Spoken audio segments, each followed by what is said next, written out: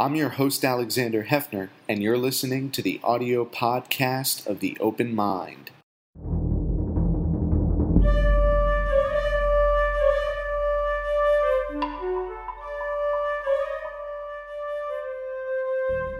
I'm Alexander Hefner, your host on The Open Mind.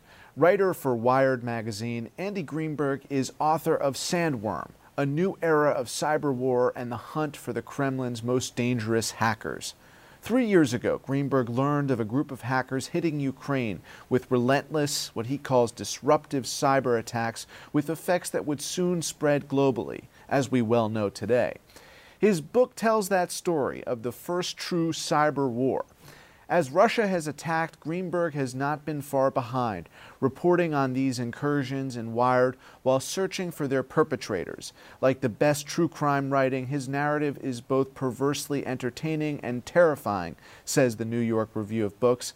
And longtime National Security Advisor Richard Clarke adds about Greenberg's book, it's an in-depth investigation of what the Russian military's best cyber unit has already done to disrupt corporations, to penetrate utilities, and to prepare for all-out cyber war.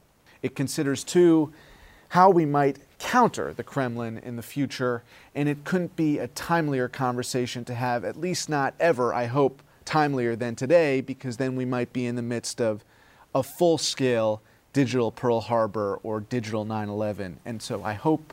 Hopefully not too timely. Right. Hopefully it doesn't get any timelier. Exactly. But I want you to start with the history of what preempted, what occurred prior to the influence on the American campaign and the attacks, the bots and the trolls and the espionage that occurred during the 2016 cycle, because the precursor to that, as I said in the intro, is Ukraine. What happened in Ukraine? In many ways, this book is about how Ukraine is this canary in the coal mine, that you can look to Ukraine to see the future and to see very specifically what Russia is planning, what Russia is trying to carry out in its kind of most insidious and aggressive maneuvers.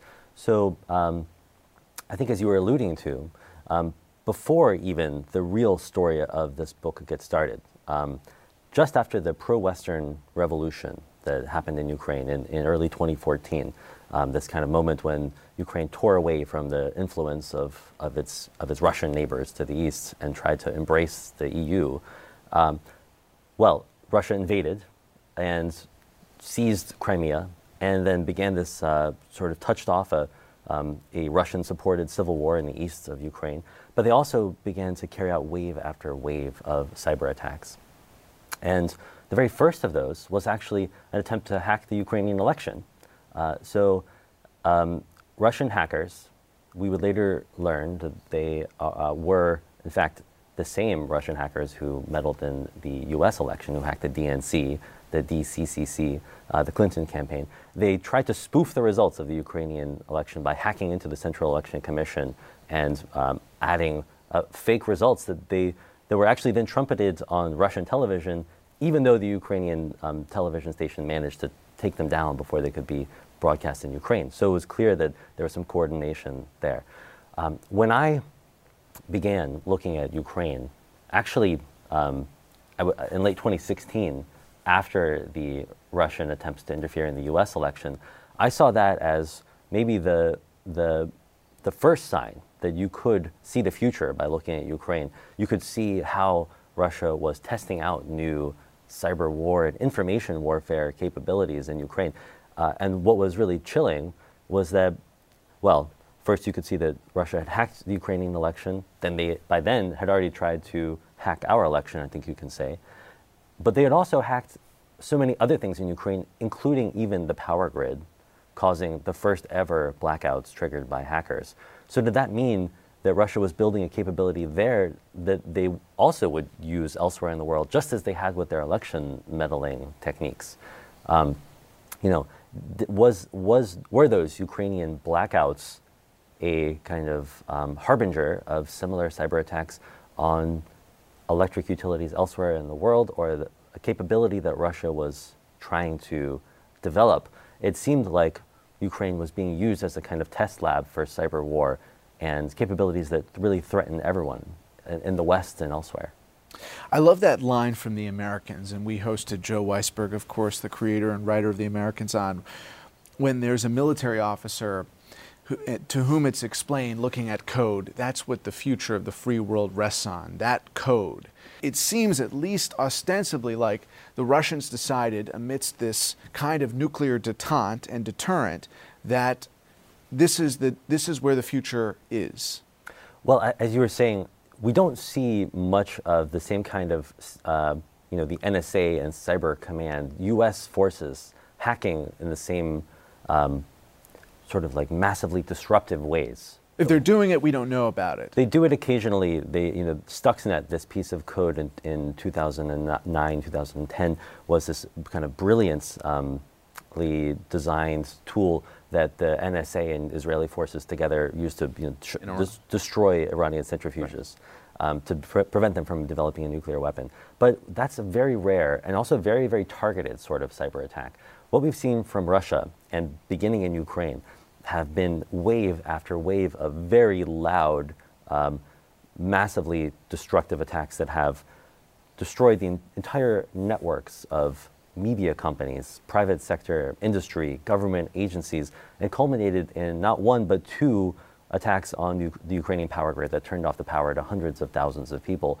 These are the kind of quintessential acts of mass cyber war that we've been waiting for really sort of dreading and writing sort of science fictional hypothetical stories about for decades. And that happened in Ukraine, but it wasn't, this book is about the fact that we should have seen those attacks happening in Ukraine, that told Russia, this is unacceptable. These sorts of cyber attacks on civilian targets are never acceptable. These are essentially cyber war crimes. And yet we said nothing. And that allowed Russia to keep going. It gave them this implicit signal that they could escalate, which they did. And ultimately, those attacks spread to the rest of the world. Right. And of course, you had a presidential candidate at that point encouraging the hacking.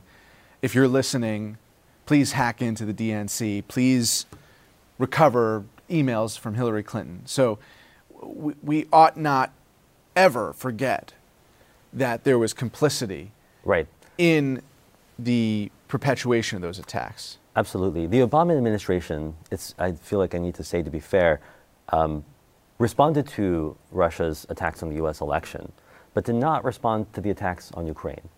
Even when they were the kind of most obvious crossing of red lines that we should have been trying to set, like nobody should turn off the power to civilians with a cyber attack. The Obama administration said nothing about that. It's not clear that they had the foresight either. Right, exactly. Right. But then those attacks continued under the Trump administration. And it seems like there's a different motivation, which is that the Trump White House doesn't like to talk about Russian hackers for obvious reasons. Trump himself seems to be incredibly sensitive to any suggestion, any mention of Russian hacking, and also very isolationist in his views. So when those attacks continued in Ukraine, it's no surprise that the Trump White House also said nothing, even as those attacks escalated, even as the warning became clearer and clearer that things were happening in Ukraine that would soon hit us in the U.S. as well. And what I mean by that is not just election hacking, I should be clear, but a very specific cyber attack that these same hackers, known as Sandworm, that's why that's the title of my book, that these same hackers unleashed in Ukraine, and that very literally spread a worm that spread to the rest of the world and caused $10 billion in damage, took down American hospitals' medical record systems, shut down Maersk, the world's largest shipping firm, and Merck, a New Jersey pharmaceutical company. Maybe we'll get to this, but this is the kind of climactic attack that fulfilled this prediction, this warning that what happened in Ukraine should not be ignored, that it would happen to us too, and it did in 2017. Do you expect, as we anticipate this fall's campaign, that the Russian-inspired and active measures against American democracy will be in even more brutal force than in 2016, that it will materialize in the way you describe to intimidate voters? I think it's maybe a foolish game to try to predict what Russian hackers will do, because they seem to thrive on unpredictability, doing something different from what they did last time, doing the unexpected. It does seem likely that we'll at least see the same kind of influence operations, information warfare that we saw in 2016. But you can also see the ways that Russia, more specifically with this group Sandworm, which to kind of maybe spoil some of the surprises in the book, is a part of the military intelligence agency, the GRU, the same one that meddled in the 2016 election. We see how they're developing ways of not just trying to sway public opinion, disinformation, hacking and leaking operations, dirty politics. They're doing, Sandworm is doing disruptive attacks that break pieces of our society, of Ukraine's critical infrastructure, that shut down massive networks. And that's what I mean. There's a fear, I think that what you're getting at is that there's a fear that those sorts of attacks could be launched, for instance, on Election Day in 2020. And what would it look like if there were, perhaps big attacks on the U.S. media that destroyed hundreds or thousands of computers, as has happened in Ukraine on the day of the election? That actually happened in Ukraine. Russian hackers, Sandworm, attacked Ukrainian television broadcasters on the day of an election. Mm-hmm. That could happen in the U.S. We could see, I don't want to be a scaremonger here, and it's difficult, it's dangerous to predict, but we could see blackouts or a disruptive worm that spread, wantonly through American networks, destroying computers on election day. What would that mean for voter turnout, for the distraction of U.S. citizens on this crucial day? That's what I was going to get at, though, which is we ought to expect that they're going to do a number on the Biden emails or the Buttigieg emails or whoever the eventual Democratic nominee is. We absolutely should expect that every campaign will be targeted by Russian hackers, probably Chinese hackers, probably plenty of foreign states hackers, at least as an espionage target.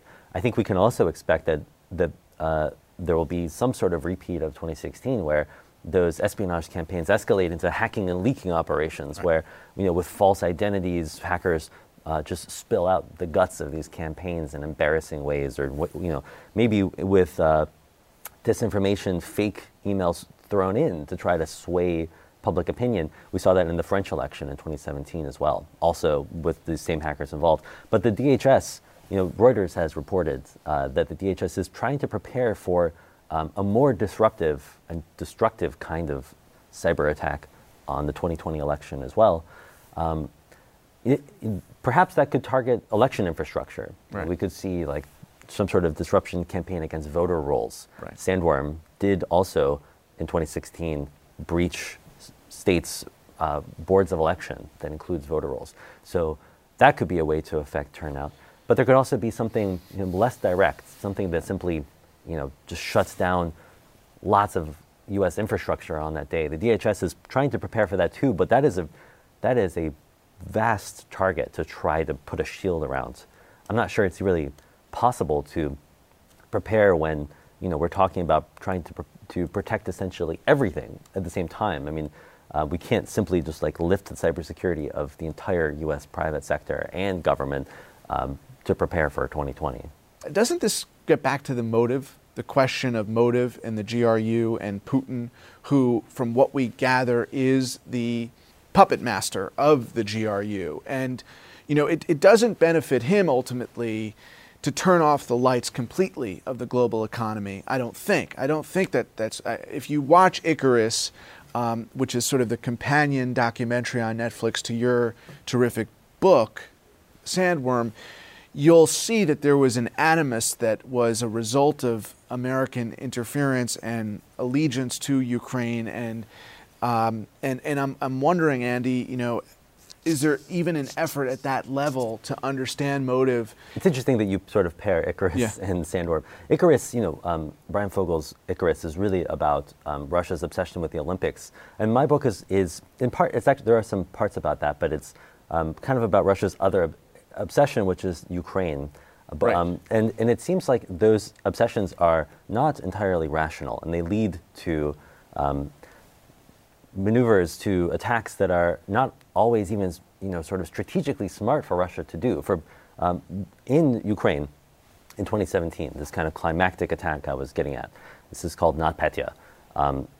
Sandworm, this group of Russian hackers that's part of the GRU, the military intelligence agency, unleashed a worm that spread to the rest of the world, cost $10 billion in damage, and actually hit Russian companies as well. It was so reckless in its automated spreading from network to network and the damage that it did that it was entirely indiscriminate and untargeted. It hit the US, it hit all over Europe, and it hit Russia, as well as carpet bombing the internet of Ukraine, which was its actual intention. So I don't believe that was intended to do millions, at least, of dollars in damage to Russia as well. It seems like the GRU, in particular, this one intelligence agency that is tasked with these insanely aggressive, sorts of attacks, the GRU is responsible for that, for NotPetya, for these attacks on Ukraine. Sandworm is part of the GRU. They have almost, it seems like, a sort of cowboy mentality that you just every day try to do the most scary and aggressive thing you can think of to impress your bosses, maybe to impress your boss's boss, or maybe to impress Putin himself. And you don't always think about the consequences. But to more directly sort of tie into what you're saying, I think in 2018, Sandworm, the GRU again, attacked the 2018 Olympics too, with a cyber attack that essentially destroyed the IT back end of the Winter Olympics in Pyeongchang. This is where Icarus and Sandworm really go. These obsessions, Ukraine and the Olympics, they are often tied together. In that attack, Sandworm tried to cover its tracks to make the attack look like it could be China or it could be North Korea, with all of these false flags. Mm-hmm. They didn't try to take credit for it. They didn't try to send a message. So you can see almost the pettiness of this, that Russia had been banned from those Olympics for doping, and they just wanted to spoil it for everyone else. They didn't really want to accomplish anything tactically or to give themselves some advantage to, try to remove that ban or get into the next Olympics. They just wanted to take revenge anonymously. So it's really difficult to understand the motivations of the GRU, of Putin. It seems like sometimes it's just almost emotional in its sort of petty vindictiveness. While it is emotionally charged, I think from the American perspective, there is a rational end goal for them to destabilize democratic norms and to, in effect, normalize autocracy in the United States, and that's why they favor Trump. And I think that the 2016 election hacking was more rational, right, was more strategic, and it worked. So in that vein, when we're aware of the threat and the perpetrator, how brazen do you think it will get? We were talking about scenarios where they are cutting voters off the rolls or leading to blackouts, cutting the electricity. I could imagine that being a next step in these districts where their cyber warriors were sending Facebook posts and tweets out that said, you can text your vote to, and they did that specifically targeting low information voters in, certain localities. And do you think it will get that brazen and obvious to the point of shutting down the power grid, where Trump's opponents and voters for Trump's opponent would come out? Do you think? Well, I think we can look at 2016, where they did pretty insanely brazen sorts of hacking and leaking, influence operations, disinformation, and they got away with it in the sense that, our administration now has downplayed it, has denied it, we've failed to respond in many ways. I mean, half the country is massively inflamed about this, but the party in power is doing everything it can to downplay that. So I do think that invites even more aggressive tactics of those kinds in 2020. Will they try some sort of more disruptive attack? deletes voter rolls or messes with voter registration systems, that destroys computer networks or causes a blackout. I don't know if they'll go that far. We've seen that Russian hackers, including Sandworm, have at some points planted their malware in American grid targets. And in 2017, a different Russian hacker group got far enough as to be taking screenshots to have access to the control panel software.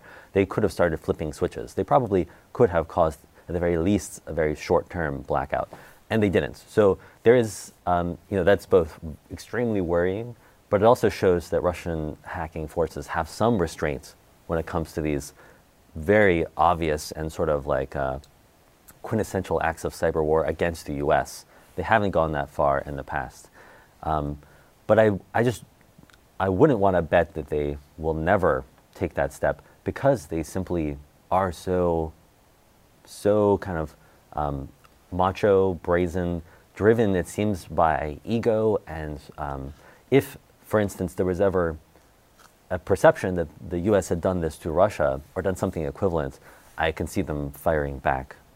If you were game playing this, Andy, based on your terrific research, what would you expect ultimately transpires in Tokyo? And does that set up expectations for what happens in November? What's important to look at is the pattern if we're going to look at the Olympics. So in 2018, ahead of the 2018 Olympics, GRU hackers, this group known as Fancy Bear, that was also responsible for some of those attacks on the DNC and the Clinton campaign that stole and leaked emails. That same hacker group, which is part of the GRU, all of this is part of the GRU, they also stole and leaked emails from the Worldwide Anti-Doping Agency to try to discredit that group in retaliation for their doping ban against Russia.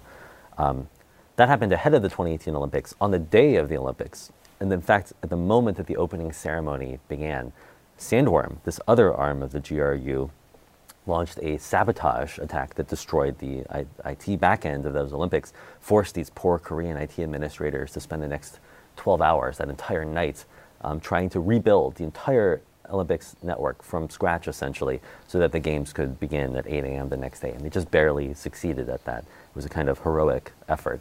But since then, since that attempted cyber sabotage on the Pyeongchang Olympics, there's been no government statement in the West. The U.S. government has not said that Russia did this officially, which is just inexplicable, and I would say almost, just appalling negligence. And who has said it?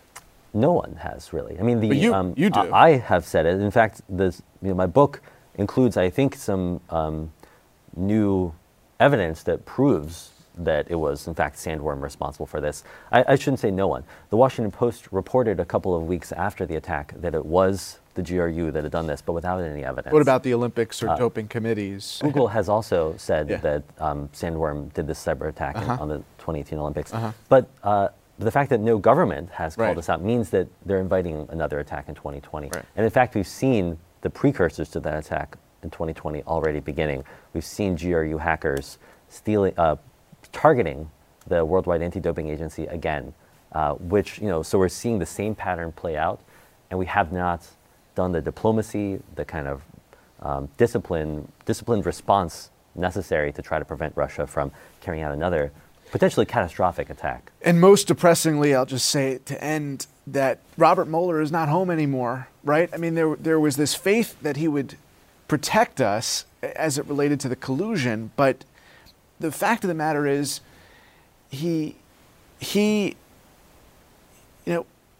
is no active, at least publicly known, active law enforcement czar that is leading these efforts. And, Robert Mueller might have gone away, but all of those threats, the Fancy Bears and the Sandworms, they remain. And to me, his concluding act and testimony before Congress just was a concession almost to the idea that was the new normal, and those crimes were committed. We haven't extradited anyone. We haven't gotten real justice. And your final thoughts? Well, Robert Mueller did, I believe, the best job of anybody so far to actually hold some of these hackers to account. But he was focused on U.S. election interference. He did indict 12 GRU hackers in absentia. We're not going to get our hands on those guys.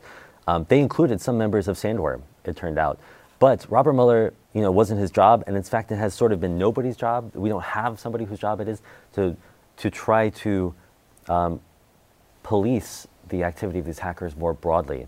We not only are not protecting American interests, we are not protecting targets, civilian targets like the Olympics. We are not setting kind of global cyber norms about what is okay to do in cyber war and what is not. We need a kind of Geneva Convention to make those rules, and we're not even close to one right now. We hope that Christopher Wray, FBI director, is at work on this, and I'm sure there are people behind the scenes who are working on this, or at least we ought to hope. Andy, thank you for your time today. Thank you for having me. And thanks to you in the audience. I hope you join us again next time for a thoughtful excursion into the world of ideas. Until then, keep an open mind. Please visit the Open Mind website at 13.org/openmind to view this program online or to access over 1,500 other interviews. And do check us out on Twitter and Facebook at OpenMindTV for updates on future programming.